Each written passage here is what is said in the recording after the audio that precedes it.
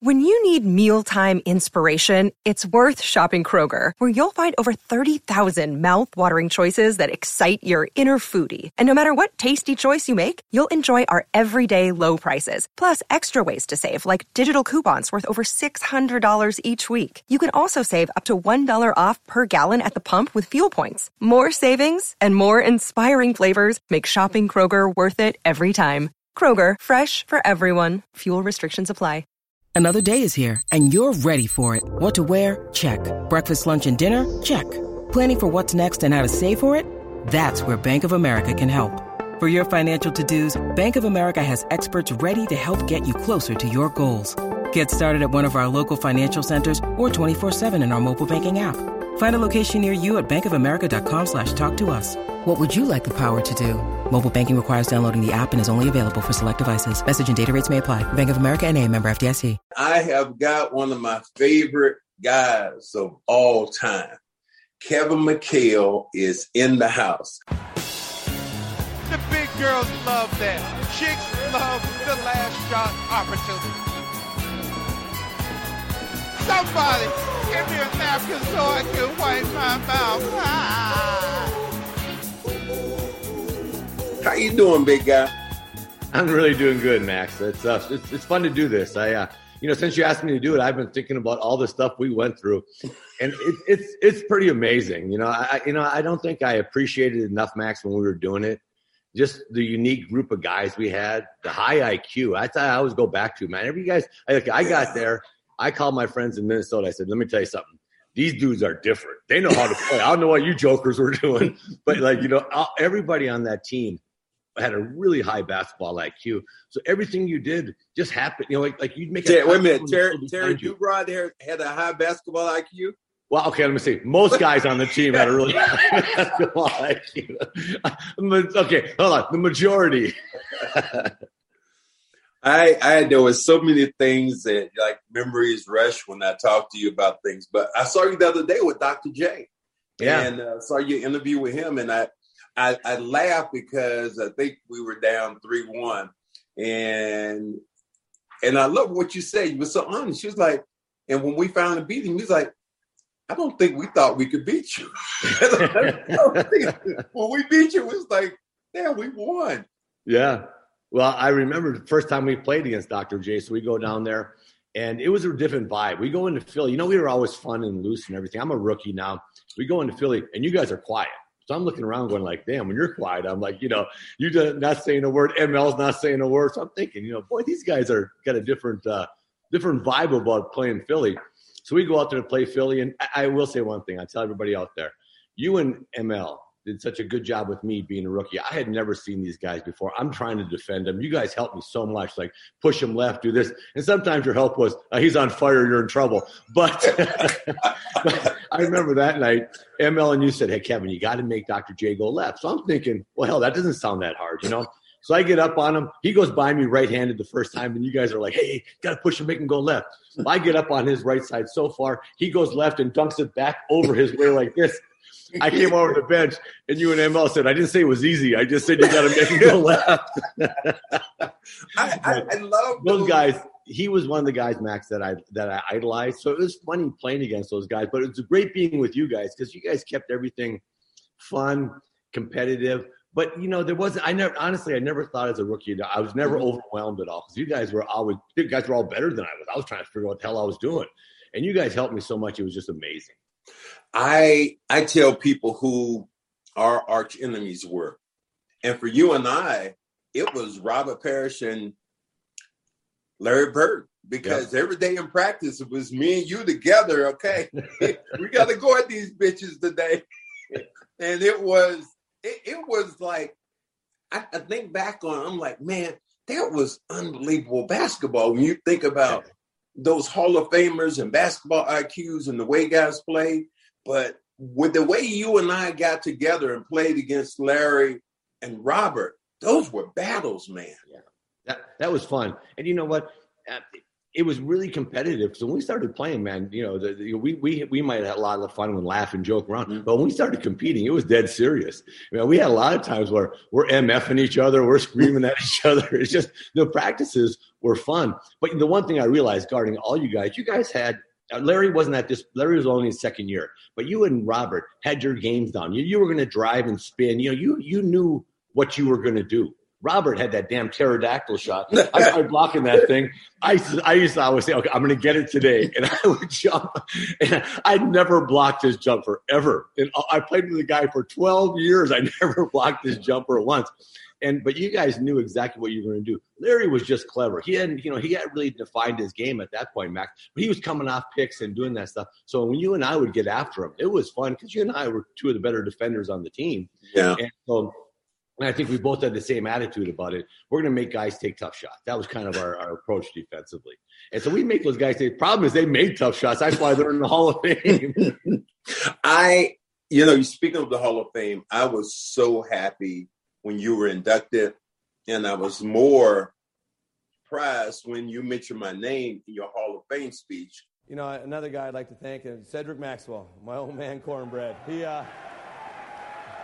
But I tell you what, we had a lot of fun together, and he was supportive because as you come off the bench, you're always taking somebody out, and normally it was Max, and he was always there with a pat on the rump saying, "Hey, big fella, go out there and get to work." And that was great to play with guys like that. And people didn't know just how close you and I were. People said, "Well, Kevin came in and once he was there, and then he took your place, and then you were gone." I said, when Kevin emerged into the player he was, I was maybe his biggest cheerleader. I loved what he was able to do because I saw a player grow. Yeah, no, Max, I tell people all the time, you were so supportive and helped me in so many different ways. And, hey, look, like I say, my first few years, it's hard in the NBA. First of all, I'm going to a team that went to the Eastern Conference Finals the year before I get there. You guys were already pretty set. So I come in there, and, Bill Fish, he was in your and I's ass all the time. And so, if I made a few mistakes, I just went to the bench. So I had to go out there. I had to play really well. And I always remember, when I had it going, man, you'd be like, hey, keep it going. You're playing well. And there were a lot of nights, man, you don't have it going as a rookie, because the league is big, man. And as I said, I came in, and clearly after my first week of practice, I went, okay, Cedric Maxwell, better than I am. Robert Parrish, better than I am. Larry Bird, better than I am. I got to improve. But I took pieces of all your guys' games, your ability to spin and move. Robert's just shooting over. I did more of a fadeaway, but I just learned how to shoot over the top of people like Robert did. And then with Larry, it was just clever. Larry had all the clever stuff, guarding him in practice was hilarious. He'd look away, and that guy had more sneaky stuff. I look at him, that's the sneakiest dude I ever guarded. But, just playing against you guys, I tell people all the time, Max was so supportive. And, and not only with me, with everybody. I remember one day you took Danny, and Danny couldn't make a jump. You got to save his ass. And you took him, and you worked with him. And you had him pumped up. You were going, hey, your shot looks great. He was making shots. And the first shot, he got in off the bench. The next game, he hit like the side of the backboard and went out of bounds. And you looked at me and go, all that work went down the drain. It was just amazing. I remember sitting there with Danny. I said, Danny, what they're going to do is they don't respect you. So what they're going to do, as soon as you pass to me, they're going to double team me because they know I'm going to score. So I want you to run to a spot. And then what I'm going to do is I'm going to shoot the ball to you in the corner. Exactly what happened. He throws into me. His man runs down. I throw it out to him. He spots up nicely. Hits the side of the backboard, and I know you just looked at me like, all that fucking work you did. And he hit the side. It was surreal. Just the things that happened at that time. I want to get your opinion on the state of affairs in the NBA because you've been a head coach, you were GM, you were a player. And now you're a broadcaster. So you've run this full gambit. How do you think the players are now, and how do you feel about it? Max, I there's things I like and things I don't like. I like the spacing. Man, we all played on top. You know how many 2 and 3 foot passes we made to each other? Oh my God. You pump fake and hand the ball to the guy. Because there were times there was all 10 people in the paint. I mean, and it was just, we played in such a small space, and we were a post-up team. You were driving, kick and play. I posted up. Robert posted up. Larry would post up. But what I like about the court, I look at it right now, and I laugh when people say, could guys play right now? With all the room, Max, that there was up there, you're driving from the elbow, and you're driving from those, we weren't driving from the 3-point line. We got it where it was one dribble lay in. They couldn't stop that because it's just all spread out. So I love the way the court is spread. I really don't like the way the passing is. Like, good Lord. I mean, throwing the ball ahead now, I don't know what you got to do to make a guy throw the ball ahead. I mean, you got to beg him to just throw the ball ahead. And once you throw the ball ahead, you've turned like a 5-on-5 into a 3-on-2, a little mini 3-on-2. And if you have playmakers, the driving and kicking game is just where this game is at right now. And if you can get in the paint and collapse the defense, you got it made. Antetokounmpo gets in the paint, either finishes or he throws it out. And we had all kinds of guys that could get the paint. Like, I tell people, all of us, Larry, me, you, Robert, we could go by our guy pretty easily. I mean, whether it was Robert's spin or whatever, we all got by our guy. And it was always the other guy that tried to help out. Today's game, if we're drawing two, I mean, guys are wide open all over. So I like this space. I don't like the fact that people don't pass. And good Lord, they over dribble. I mean, the first time they get the ball, they back up between their legs. And I'm just going like, how about playing off the catch and, and so I think, Max, honestly, we've given into way too much. Any three is a good three. No, good threes are good threes. Open threes are good threes. Thank you. Hey, Max, how about good shooters open are good threes? Bad shooters open. The reason they're open, like you said with Danny, that guy wasn't going to go out there. He was just going to make Danny make some shots, So I see guys who really can't shoot or shoot the ball at 28%, and they'll take 5 threes in a game. And I'm thinking, I mean, really? Yeah. I mean, you shoot the ball at 25% of your threes. You're lucky to make one. They're 0 for 5, and all those long rebounds are fast break starters. When you get the ball and you go. And that's the other thing I think that we really ran. We ran when there was nothing to run because all I know is Bill Fitch yelled at me every time I did it. And he yelled at you every time, but he didn't yell at everybody else. He yelled at Robert too. But us three were the ones that got it. Well, why was Larry immune to getting yelled at? Larry and Tiny. I noticed right away he didn't want to say anything to Tiny either. So if I just hung around Larry and Tiny more, I'd be okay. I hung around you, I got yelled at all the time. Our ability to run, Max, would have been fun in today's game. Our ability to run and spread the court and attack. Now, we ran for twos, but layups are layups. I mean, think about how many easy shots we got in our break situation. We ran and everybody knew how to play.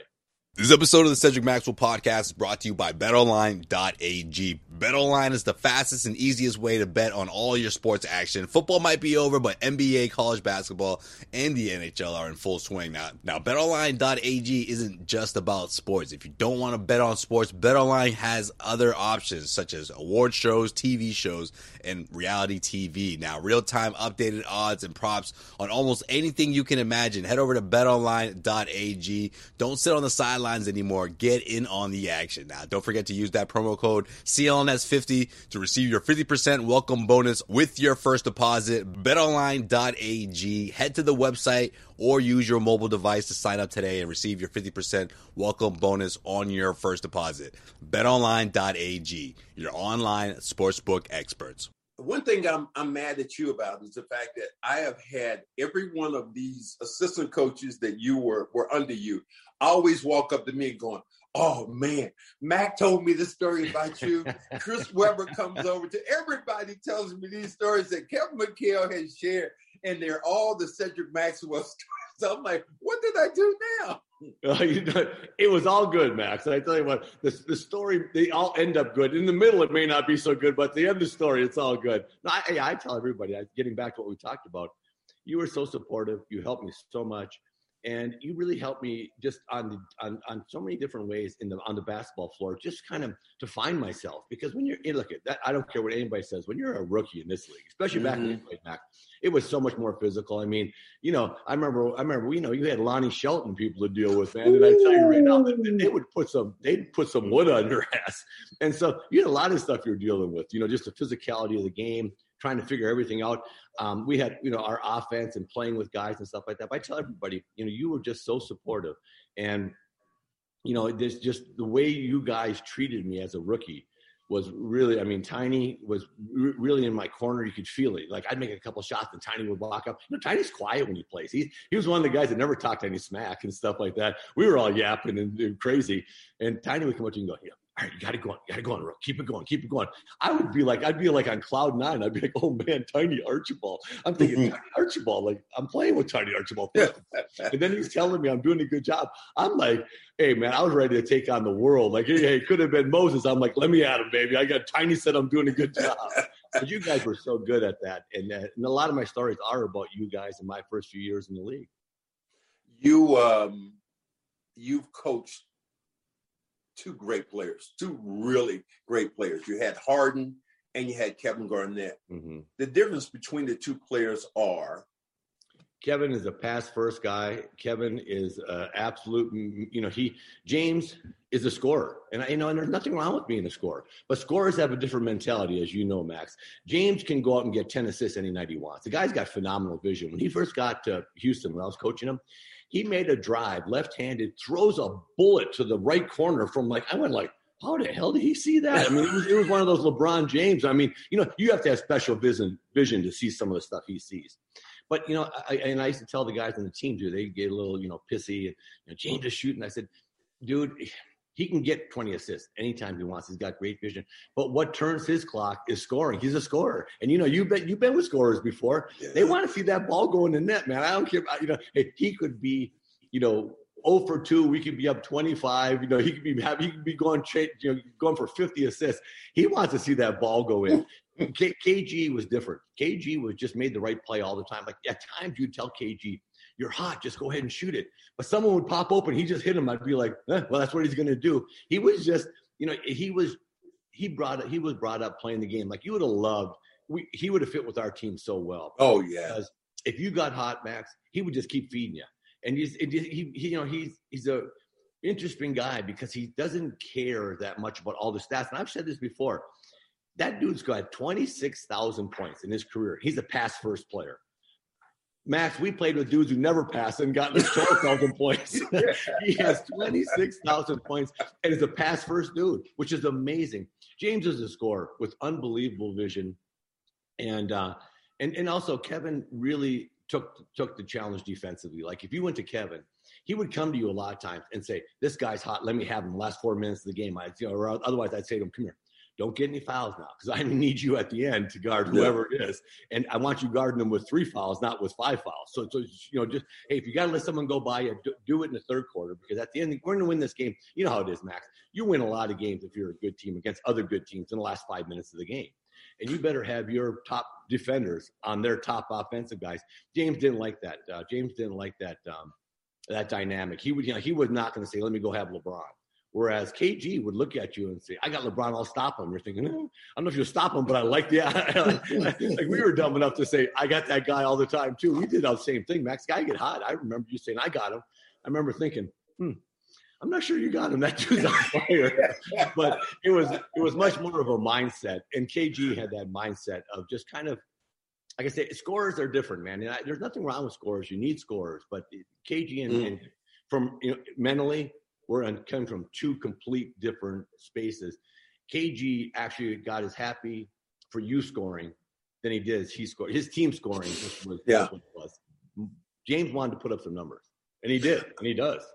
I see the way that James kind of, and you in Houston, that the way he left Houston really just soured the way guys are almost forcing themselves out of situations now to other teams. I mean, how do you feel about that? Yeah, you know what? I don't like it, honestly. I just think that and I have nothing wrong with free agency. I have nothing wrong. But to not play hard and go there and just say, this team sucks. I'm only going to give a half-ass effort.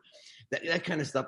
You don't do that. If you leave, there's nothing wrong with going to. I don't think there's anything wrong at all. And I had it happen when I was a GM. Guy would come in and just say, look, I don't fit here anymore. Or I want to change. I want to do that. Everything is quiet. I get on the phone with other GMs. You try to make a trade because who wants to have guys there that aren't happy? Who wants that guy there and say, we can't win here? You know what I mean? And so you do it, but boy, not to go public, Max. I just think there's some things you can't go public with. I just think that he had a hell of a run in Houston. I think he got to the conference finals twice, and bottom line was there were just teams better than the Houston Rockets. Like we played Golden State in the conference finals. My last full year there as a head coach. You know what? We played them hard. They were better than we were. I mean, we fought like hell. We had a couple of games we could have won. We won one game. We probably should have won two, maybe three. But at the end of the day, you got done with that series. I was like, man, that team is tighter than we are. Their offense, it moves, it's passing. Steph and Clay, all the movement has the defense, on tilt all the time. So they were better. So James had a good run in Houston. It shouldn't have ended the way it did. Now he's going to end up spending all his time, Max, trying to patch up that breakup. You know what I mean? And it didn't need to be that way. He just needed to go in there quiet, come out, come in shape, bust his butt, play great, and then move him. And then everybody would say, okay. And at the end, you know what? There's nothing wrong with after everything's done, Max, to say, no, I went to management and I want to win a championship and this is where I wanted to go and this is what I did. So I think also, it's like I laugh. It's like the teams we played against, like it would have been hard for me to go play for Philly after all the stuff that we did against them. You know what I mean? Like you guys were my guys. And I had so much faith in our ability to beat people that I was like, hey, let's line it up and play. Like, I like my odds, man. Now, you guys might be better on paper. You might be, but you know what? We got some stuff here on this group that paper doesn't count on. We had heart. We had ability to scrap. And, like I will tell everybody, like my first year in the league, what I noticed from you guys, like I wasn't capable of putting multiple games together. I just wasn't defined enough and refined enough as a player. You dudes would have 2 weeks where you'd be the best player on the floor.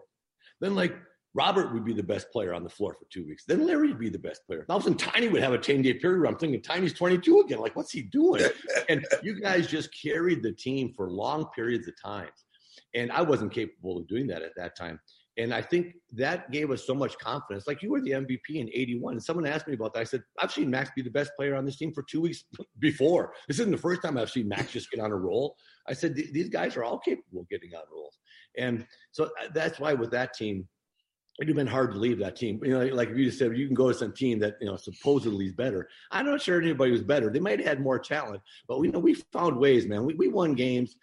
I'm telling you what, we won games. I didn't say anything as a rookie because I thought the NBA was like it. I thought everybody was a genius. I thought everybody knew how to play. I thought, we'd win games. I'd sit in my locker after a game. I said, damn, we were down 5 with 1:08 in the game.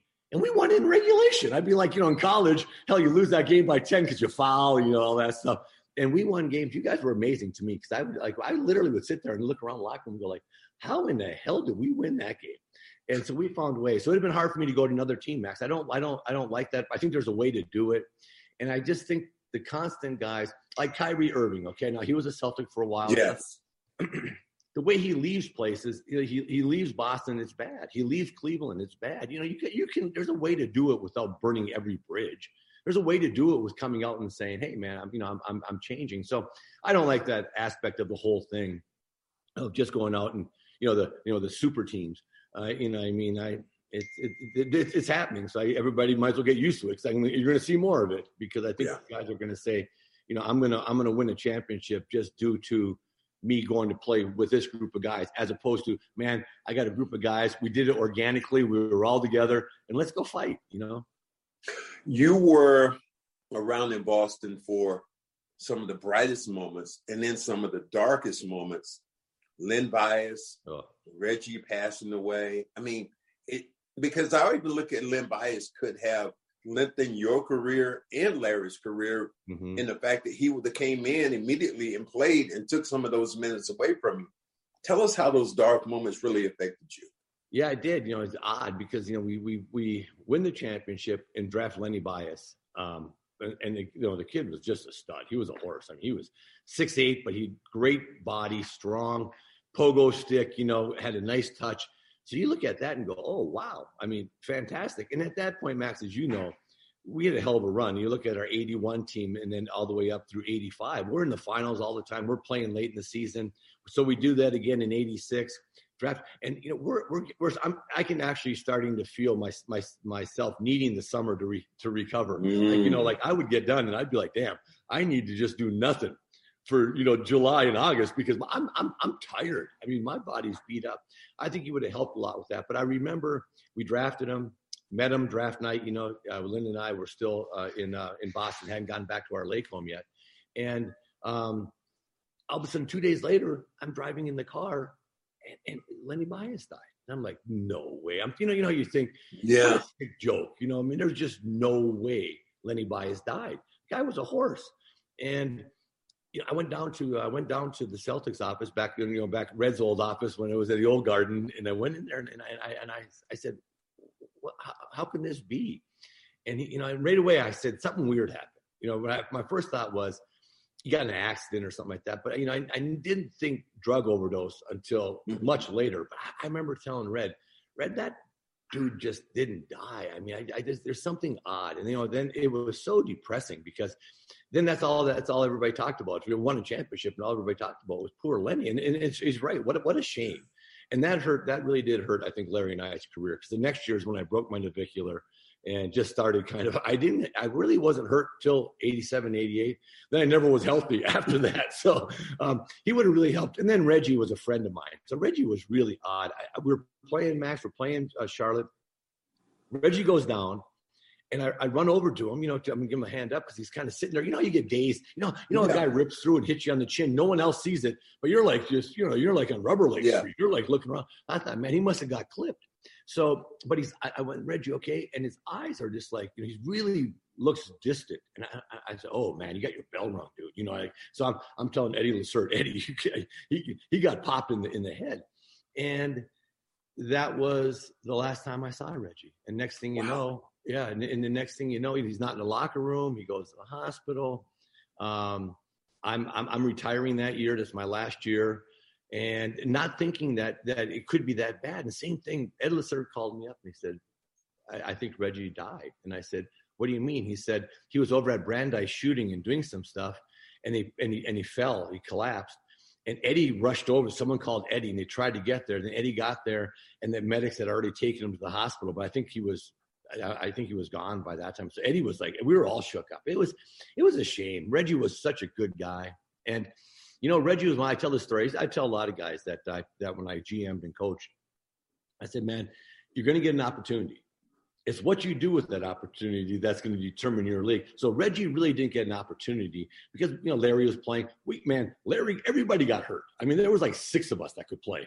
And Reggie just was one of them. So Reggie comes out in the first half, and he's tight, man. He's just, you can just see he hadn't had a lot of time. He's tight. And he just, so after the game, I said, Reg, come here. For the next 2-3 weeks, man, just go out there and just play because the coach can't even substitute for you. Hell, we're all going to play 40 minutes because we have nobody left.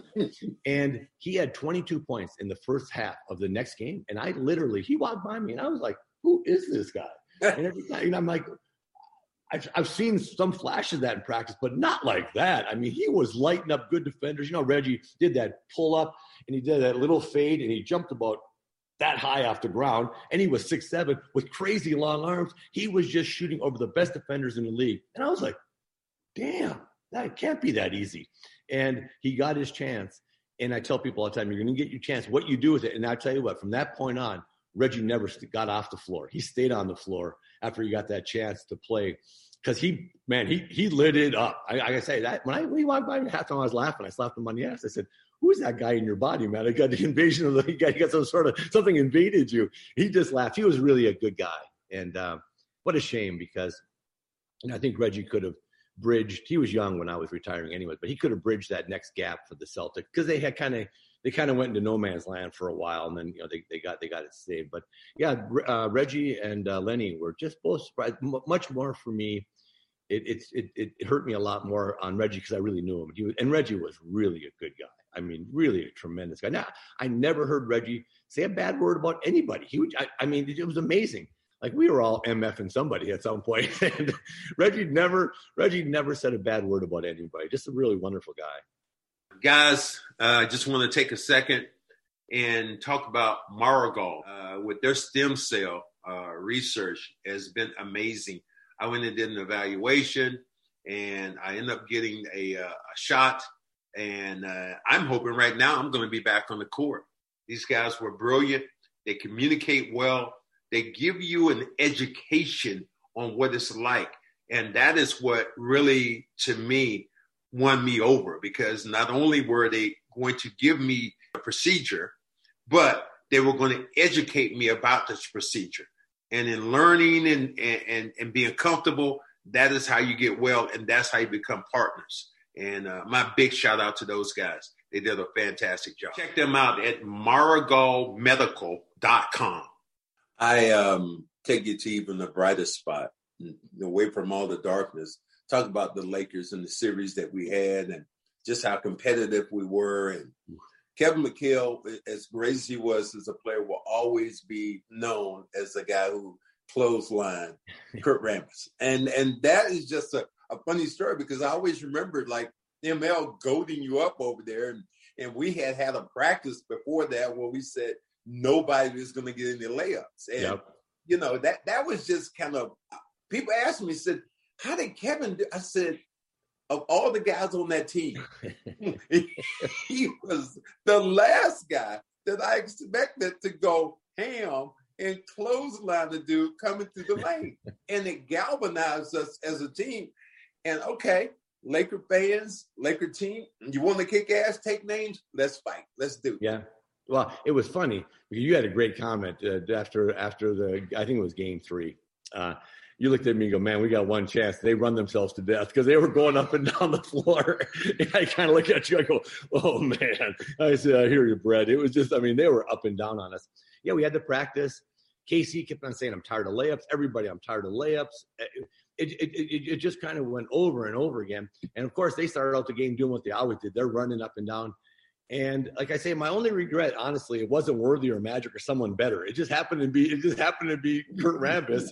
And I just was like, no layups. I was like, whatever happens, there's not going to be a layup. So I just went, I didn't even think. Normally, Max, you and I, you know, we were pretty good defenders. We made plays on the ball a lot. Guys maybe try to slap it, you know, or challenge up top or get our body in the way. I wasn't making a play on the ball. I was making a play on him. You know, I was like, screw it, you know. So, yeah, we do that. And then everybody gets going. And what people forget to realize is that, like, maybe 5 minutes later, Larry and Kareem are going nose to nose. Yes. Right? And they're screaming at each other, MFing each other left and right. And I kind of went like, ooh, okay, now we got something going here. And then, you know, we didn't play great in those games, but we offensive rebounded the hell out of the ball. Oh, yeah. And we kind of just imposed our will on them, Max, because we didn't shoot the ball that well, but we were just throwing it up there, getting it, throwing it up there, getting it, throwing it up there, and getting it, just throwing people. The referee's quick blowing the whistle. We're just throwing people out of the way, going getting offensive rebounds.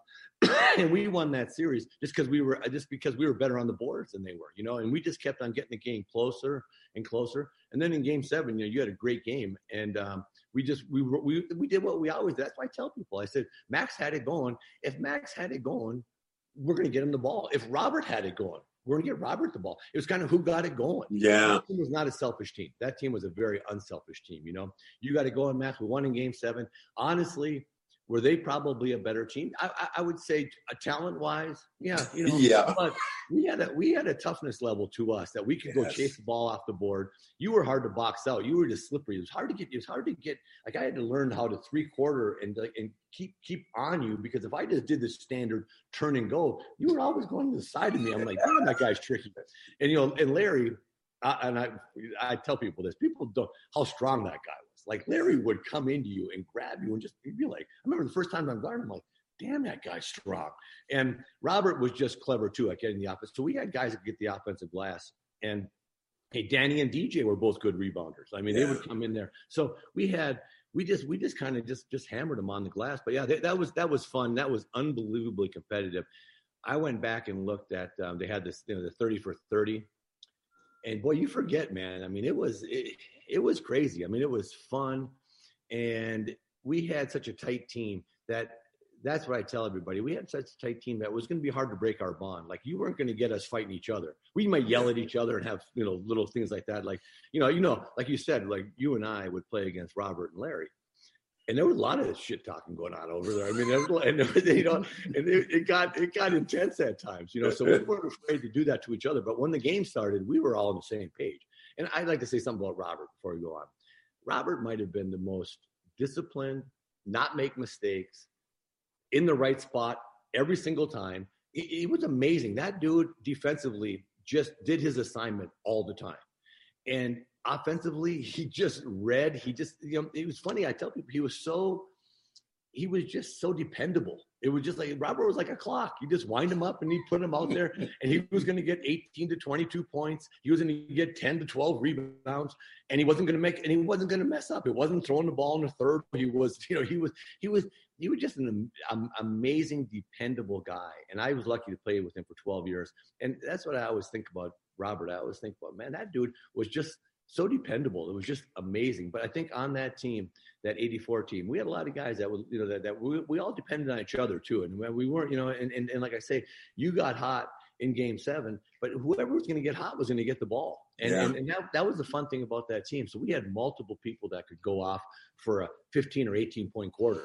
And that helped us a lot, Max. How many games where we had nothing, but one guy would have a 17-point quarter and just keep us in the game. And all of a sudden, the fourth quarter, we started making shots. Our defense picked up, and we'd win the game. Had no chance of winning that game unless you or myself or Robert or Larry or one of the guys did. Danny or DJ just had a big quarter to keep us hanging around. So that was a fun team. But that Laker, that was special, man. That of all the basketball I played, that was about as special as it gets, because I played against Magic in college, and the whole thing. And I know for Larry, winning that thing was big too after Indiana State, Michigan State. He didn't say much, but I tell you what, you could just tell he was like, okay, I got you now. I got you back. People didn't realize how, I want to say, that Magic really motivated Larry to be even better, because I remember many days going to practice, and first thing Larry would be reading the paper to see what Magic had done with the late box scores from what the Lakers had done on the West Coast. And it was just those two fed off of each other with an anger. And when they got together, we were in the most amazing quiet storm. I always say that when we played the Lakers in 1984, basketball was basketball. But I don't think I got any better than that 7-game series. Just the physicality, the thinking, the art of talking shit, fighting. It was. I'm like you. As much as I love when we beat Houston, I always thought that it was even better when we beat the Lakers because of the nature of the two teams and a guy we idolized. You and I love Kareem. We were Kareem junkies. And then we hated James Worthy, though. We hated his ass. And even today, I always talk to people. I said, James Worthy right now, when the Lakers beat the Celtics, James Worthy would light up a cigar and go, got some of that Celtic ass again. I mean, it's just, still we cannot get by it. I had an incident where we did I think it was like before Kobe, we had a game in LA. And Kobe's passing, and we had a thing where myself, Kurt Rambis, was Michael Cooper, and Brian Scalabrine were there. And the first picture they show on the screen was the choke of you when you grab Rambis. And everybody started booing. That was so funny. But what I'm saying about all this is that I really laugh because who sticks their head in the door? We're having this meeting, it's a big little conference before the game. Magic Johnson sticks his head in. Oh, I didn't know you guys were having a meeting. Yeah. Oh, Jeannie, I just came down to say hello. I came down from my suite. I was like, and then he gets on the stage and walks in, takes the mic, walks up to me and wants to shake my hand. I said, I'm not shaking your fucking hand. I'm not doing that. And he's like, no, you got to show me love. I'm like, really? So there's still, like, I want to say, still animosity, but there's respect, but there's still animosity between the players from that era. Yeah, no question. I mean, we got after it. It's funny because you and I tell people all the time, Kareem is like unbelievable. Why he's not mentioned every time they say the best player ever is crazy. I mean, that guy, he swung shots on me. That skyhook guy just was like, come on. Fading away, going to the corner, 15-footer. And I'd be like, I got nothing for that. I mean, I got nothing. You just hope he misses. And, Worthy, who really is a great guy, James Worthy, I met him. He's a really good guy's an asshole. He's an asshole. We couldn't stand him. It would be hilarious. It'd be hilarious because we couldn't stand him. But no, there was something about that. And also, at that time too, the league was really kind of building around around Larry and Magic. It was always, Magic and the Lakers and Larry and the Celtics. And so they built it up, man. And David Stern did a great job. Like, God bless his soul, man. He got us all, everybody paid. And these guys today, we missed out on a lot of those paychecks, but the guys today are doing okay on it. But they took the league. So every time we played, that was a massive buildup. And rightfully so. Those two guys at that time were the face of the league. And they had played in the 79 NCAA finals. That was like an unbelievably watched thing with Michigan State, Indiana State. So there was just a buildup. And I thought David Stern did a great job of using those two guys and their teams and everything to kind of propel the league. And I tell everybody, there's three people that propelled the league, with Larry, Magic, and David Stern. I mean, they got the television ratings going. Do you remember, Max, our first year, it was tape delayed. We played Houston and we won in the finals. You had to wait, stay up till 11 o'clock at night just to watch the game. Hell, by the time you got done watching the game, it was 3 a.m. And it was tape delayed. And then think about 84 when we played again in the finals. It's yes. Time. It's how many reporters were sitting around like the side of the, like when you went to the court, there was hundreds and hundreds of reporters in 84. You know what, Mac? There were reporters and there were also fellow players, guys on other teams. Because I remember Isaiah being there and Mark Aguirre being at the game. And it's when you think about players who are there watching you for that final game, that I don't think that anybody can realize what it's like to play a seventh game when you know that the marbles, somebody's going to be crying and somebody's going to be laughing. And just the intensity in our locker room that particular day, to me, was massive. Because we walked in, as you said, we all joke, we all laugh. That was pretty much our locker room, comedy of errors, we loved that. But that day, it was a different vibe about that particular game because it was a seventh game. Yeah, no question. But what's funny about that team, Max, that vibe that we had would happen in the fourth quarters of tight games too. We come to the bench, it was quiet. Like we'd sit there and Bill Fitch would be writing up stuff, and we all kind of sat there and we had a different vibe in tight games. And it was funny because we all got quiet and we were all yapping and crazy. But at that time, we all got really quiet, and we all just looked at what we had to do.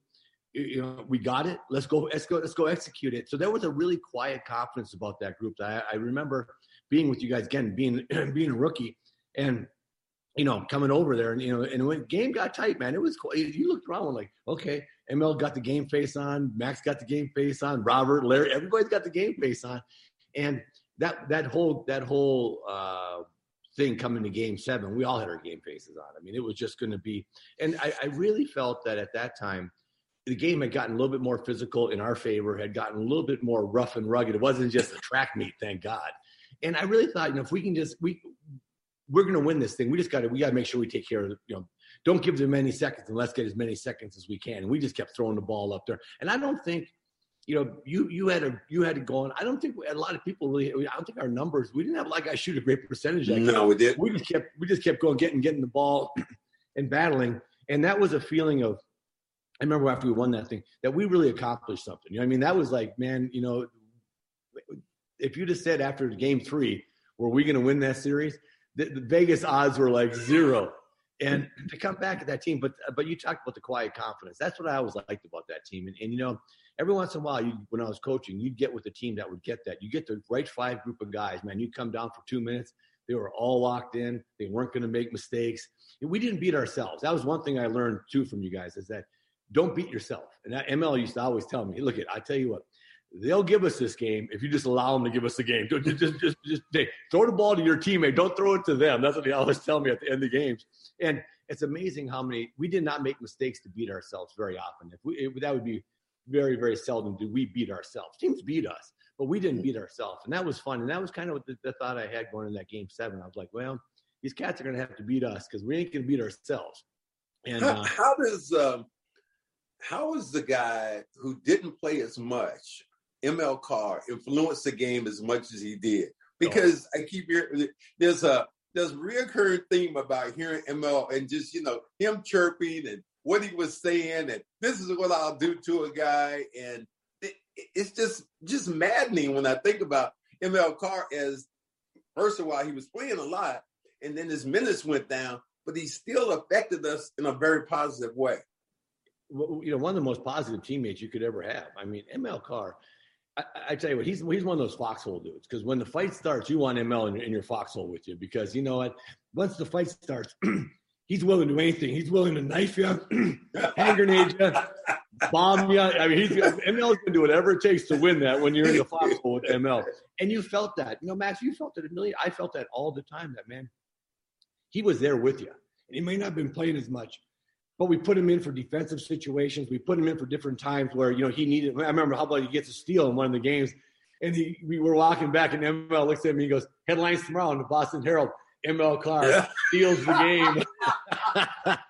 And he played like 5 minutes, but M would go out there and take defensive assignments. I mean, when M, especially when his minutes weren't at what they were earlier, when he's playing more, the coaches say, ML, you got this guy. I'm like, I felt sorry for that dude. ML had no fouls. He's going in with an attitude, and he's gonna beat the hell out of that guy. So he affected a lot of us. I tell everybody, he was, I tell everybody, you and he, from just talking and helping me out and stuff like that. Robert was really positive. Robert never said a bad word about anybody. Another great guy, But mostly from Robert was playing against him, just kind of his game. Same thing with Larry. I just learned stuff from them. But you guys were much more vocal in helping us young guys out. And you helped Danny, you helped myself. ML did. I was so grateful for you guys for doing that. But yeah, ML, he was funny. He play 3 minutes and he'd get the headline in the paper. ML Carr wins the game. I really remember this, and people always tell me about this story. It was when we first got Danny Ainge, and we were playing Hellenic College, and I'm on the podium, and Danny goes, he starts shooting, and I'm over there yapping his stats out every time. 1 for 2, 2 for 5, 2 for 6, 2 for 17. I'm like, by the time the end of the day, I had got I think he only made 3 shots out of 20. And I'm over there like, why do we have this guy? What are we doing over here? Yeah, Danny came in, and I felt bad for him because I came in a couple of days later of training camp. Danny came in December. Remember that? Our team was pretty tight. We had won the championship the year before. Danny comes in, leaves baseball, and Bill Fitch was tough on young guys, and he was killing Danny. So Danny had no confidence. I mean, Danny, look at the one thing Danny could really do was shoot. Yeah. And plus he was a freakish athlete. How fast was Danny? Danny was so fast. And I'd be like, well, you used to always say he was a white-black guy. White-black. And he would just run and do stuff. But that poor guy, felt so sorry for him. That's like that story we talked about earlier. You helped him out, man. You sat there and shot with him for 45 minutes after practice one day, just pumping him up and getting him going. But Danny had a tough start with us just because there really wasn't room for minutes just to give him time. And we weren't losing games. You talked about Game 7 in Boston. I remember many games, toward the latter part of the season, maybe with 20 games to go, we'd be playing, and there would be a bad call. And I would look at the referee and say, man, you got to get your head out of your ass. And he would look at you and go I'd say, we're trying to beat the Lakers. We're not trying to beat this team. We're trying to get a better overall record than the Lakers, because I was already looking at them and who's going to get Game 7. Who's going to get those games? So Danny didn't have a chance to really kind of just flow into come into a bad team and just flow. He earned everything he got. And I mean, I'll tell you what, I respected Danny's work ethic because he did not come easy. And Bill Fitch was on his ass. He was absolutely. He battled. But at the end of the day, Max, I think one thing you'll say about Danny, he's a battler. I mean, that's what he is. Yeah. Danny's a competitive dude, man. And he just never got down. He just kept fighting, and he earned his time. And actually, when Red made another very good trade, when he traded Gerald Henderson, to kind of open that spot up for Danny. Yeah. And that ended up being a great trade. I think that was Lenny Bias. Lenny Bias pick. So, but Danny did a great job of just kind of persevering through. Because I'll tell you one thing: when it was your time to have Bill Fitch in your ass, It was not a good time. And he would stay on it for a couple days in a row. Then finally I'd be so happy when he started yelling at you at practice. I go, thank God. He's off me. He's been on me for 2 days. And then I always remember Chief one day. Chief, it was Chief's turn, and he was yelling. All of a sudden, Chief goes, "That's it. That's it. That's motherfucking it. That's it." And he just starts saying, "That's it. That's it." And I'm like, oh shit. And it was like a volcano was getting ready to go. And every time, because you know how quiet Robert was, every time Robert would go, "That's it. That's motherfucking it." I was like, oh man.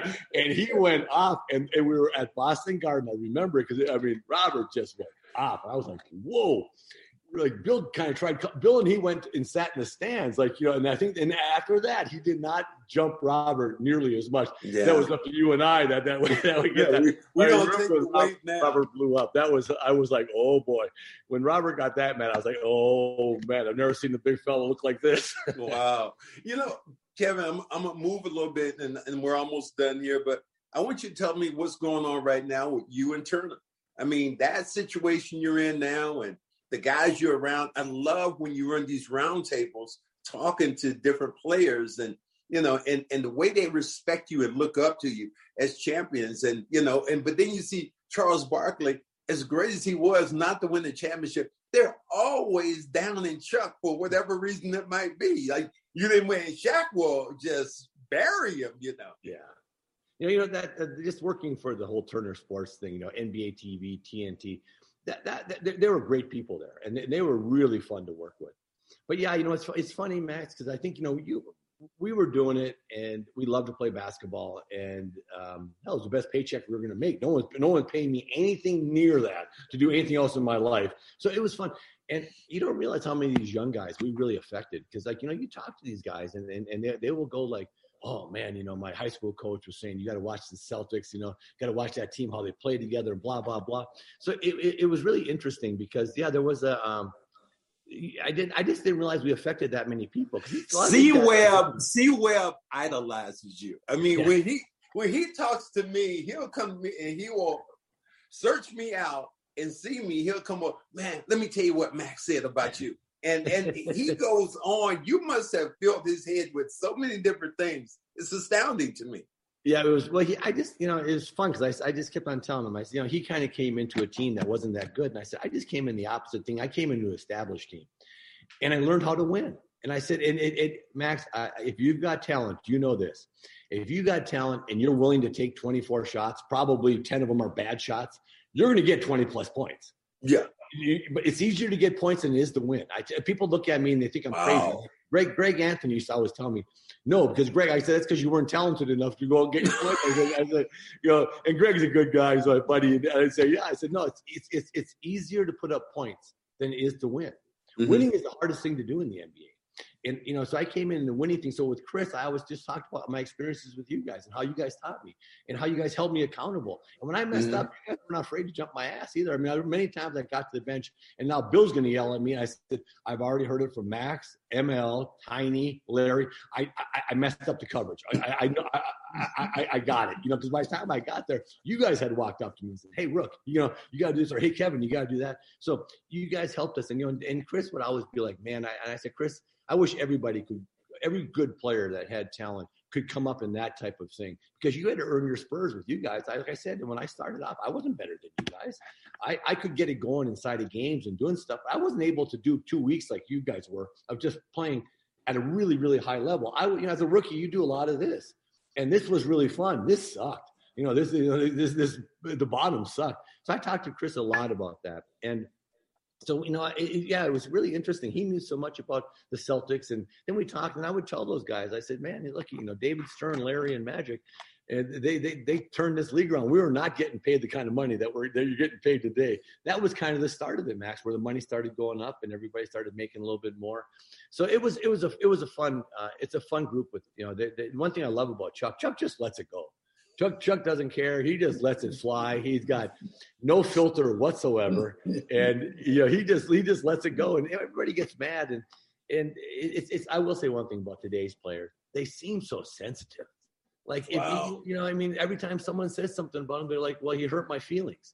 I'm like, dude, if you played back in night or you get more than your feelings hurt, Lonnie Shelton hurt your head.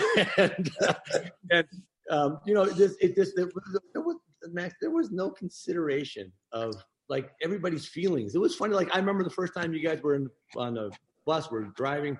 I said, you're playing Tonk. And I said, what's Tonk? And ML looks and ML goes, well, Tonk's the game where black guys take white guys' money. And I said, oh, that sounds like something I should get involved in. and there was just, we talked about race all the time and stuff like that, but it was more of it like that. Like, I'd say, okay, so let me get this straight. I get in the game and I give you all my money. He goes, yeah. I said, okay, it sounds like a hell of a deal for me. And I tell people this story, Kevin. Nobody was sensitive. Yeah, befitting of where I'm going was, I remember the time when, and I told the story 1,000 times, and I don't know if you remember it, but I remember the time we were in Salt Lake City, 1980, New Year's Eve, and here I am trying to drink these drinks with you and Larry called Greyhounds. It was vodka and it was vodka and grapefruit juice. Vodka grapefruit juice. And I just remember I told somebody, we went to a place, and you won't believe this, but in Salt Lake City, we went to a restaurant called Southern Plantation. Me, you, and Larry, and Durod, a bunch of people sitting around, and you guys. I was feeling woozy because I always said Larry was weaned on beer, so he was immune to whatever. But I remember feeling so bad, and the joke you guys played on me, I still today, like I was down in my chair, laying down almost in the table. And I said, okay, I'm not feeling good. So let me get up and let me, take a swig of this Southern tea, and it's going to calm me down. I didn't know that you and Larry had spiked my drink with this. Just put like 2 or 3, 4 nips in it. And I took a sip of this stuff, and I just went, I had to go out and feed the animals. But I will never forget, you guys, for that one joke against me. It was unreal. So I remember we went out that night, and so we decided we were going to drink Walter Davis's Greyhounds. And so we go we were sitting there, we go, another round of Walter Davis's. And so we had those Greyhounds going. And then you wanted some iced tea. So we got a New England, we got some Long Island. It's just loaded with booze. And then you were just feeling queasy anyways. You took one sip off that thing. I think you went out the door and you threw up. I did. I went out the door. I fed the animals. Well, Kevin, it's absolutely a pleasure, man, having you on this podcast. And, I wish nothing the best for you and your family. And before I go, is anything you want to say to the Boston family or your people here in New England? Because you're still a legend here in this organization. So do you have anything you want to say to Brad and the team? You know what? Yeah, just hang in there, and the guys, the players, man, make each other better. I just think that if you get a bunch of guys that are committed to making each other better, you make yourself better in doing that. And if you have talent, it's going to shine through. Like, you look at, if you have talent, you're going to find a way to get the ball in the hole. But can you make it better for others? Can you just extra passes? Just make your teammates better because that's special. And finally, I'll say that, man, Max, just thank you for all the stuff you've done for me, my career. The reason I tell people all these stories about you and all the things I say, because you helped me so much. And you were so gracious and so just a good friend. And, that was the thing is that, we come from completely different backgrounds, but we all ended up being really good friends. And that friendship, it meant more than anything, really. I mean, it was that friendship carried us through a lot of stuff. And, that made those teams special, just the friendship. And it was a great learning experience for me. And, Boston, it was a great time to be in Boston. Remember in that 81 championship, Boston was going through some tough times too. Remember, this unemployment. There's a lot of stuff there. 128 corridor hadn't been built up yet and all that stuff. And by the time I left, Boston was a happening city. But when I first got there, man, they needed that championship. And that 81 championship was kind of like the whole New England championship. And they supported us. And I had fun. It was an amazing group of guys that got together. And it's funny in our life now that we're in our 60s, that's 4, 5, 6 years together. But I will tell you one thing. I think about those 4, 5, 6 years a lot. Yeah. I think Mac, I do have to ask one other question before I let you go, because I asked this of everybody, and it's kind of tough. You have a Mount Rushmore of sports. Kevin McHale is building in his backyard. You got 4 people you can put on that Mount Rushmore. Who are those 4 people? Wow. Well, doesn't have to be basketball. Doesn't have to be all basketball. It could be anybody. Yeah, I would say Muhammad Ali, first of all. I just think he was just an amazing fighter. I mean, you look at his prime, and then he comes back and he's whipping ass, and he's already past his prime. Just, Muhammad Ali would definitely be one. Wow, that's so hard. I mean, we talked about it. It's like you got to have a basketball player because basketball is such a huge thing. Bill Russell, Kareem, Larry, Michael Jordan. It's so hard for me to just pick like one of those guys. And now here's a New England thing. If you're just talking about football, just plain football, how does Tom Brady? I mean, he just won another Super Bowl at 43. At 43, Max, we were trying to nurse our aching bones, man. That's just amazing. And you look at that thing. It's so hard. That's like when everybody says, name your top 5 basketball players. It's so hard because there's so many people that I look at that are so deserving of that award. But, I would say that there's a few like I say, Muhammad Ali. I'd put Tom Brady just from football up there. Yeah. That guy, won like crazy. And then I don't know, man. There's all, I'm an old hockey head, so Wayne Gretzky. I mean, you look at that, but no one likes hockey, so how do you put him up there? No one watches. No, this is your Mount Rushmore, so I don't even care. It's like this is a question I've asked several people. Serena ends up being on my Mount Rushmore because she's the greatest female athlete I think of our times. Just what she was able to do. Yeah, it's funny because, until you mentioned her, you never thought of her, of course. She's a phenomenal female. That's like, there's been so many athletes in our life. And to think, Max, that, that we were actually able to be professional athletes and do what we did, man, and just be talked of. And they had a damn series about us, the Celtics Lakers, and all that crazy stuff we went through.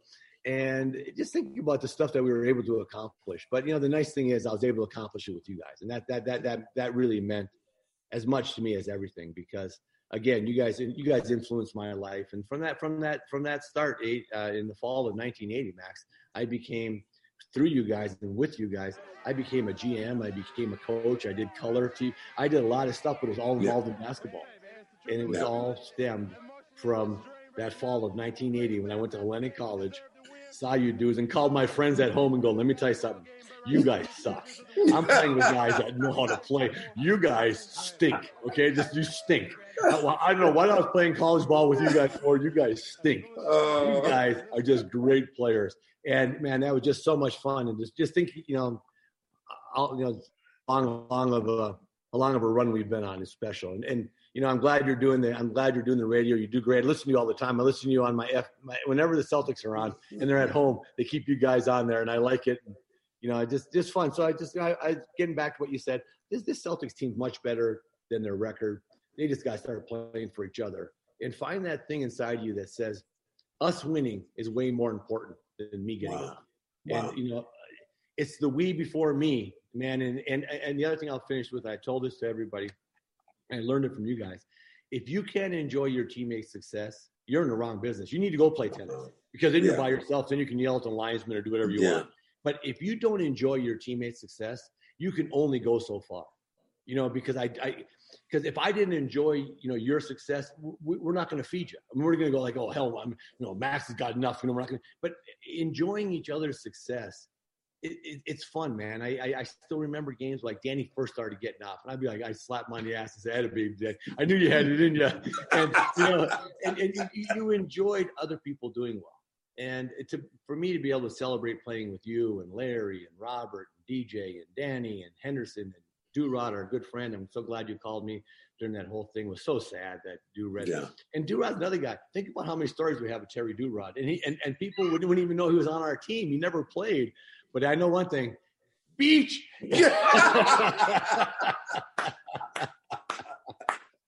Well, dude, you are off now. Thank you very much, man. And, enjoy yourself and don't be a stranger, my brother. You got it, man. Great talking to you, Max. Thank you so much.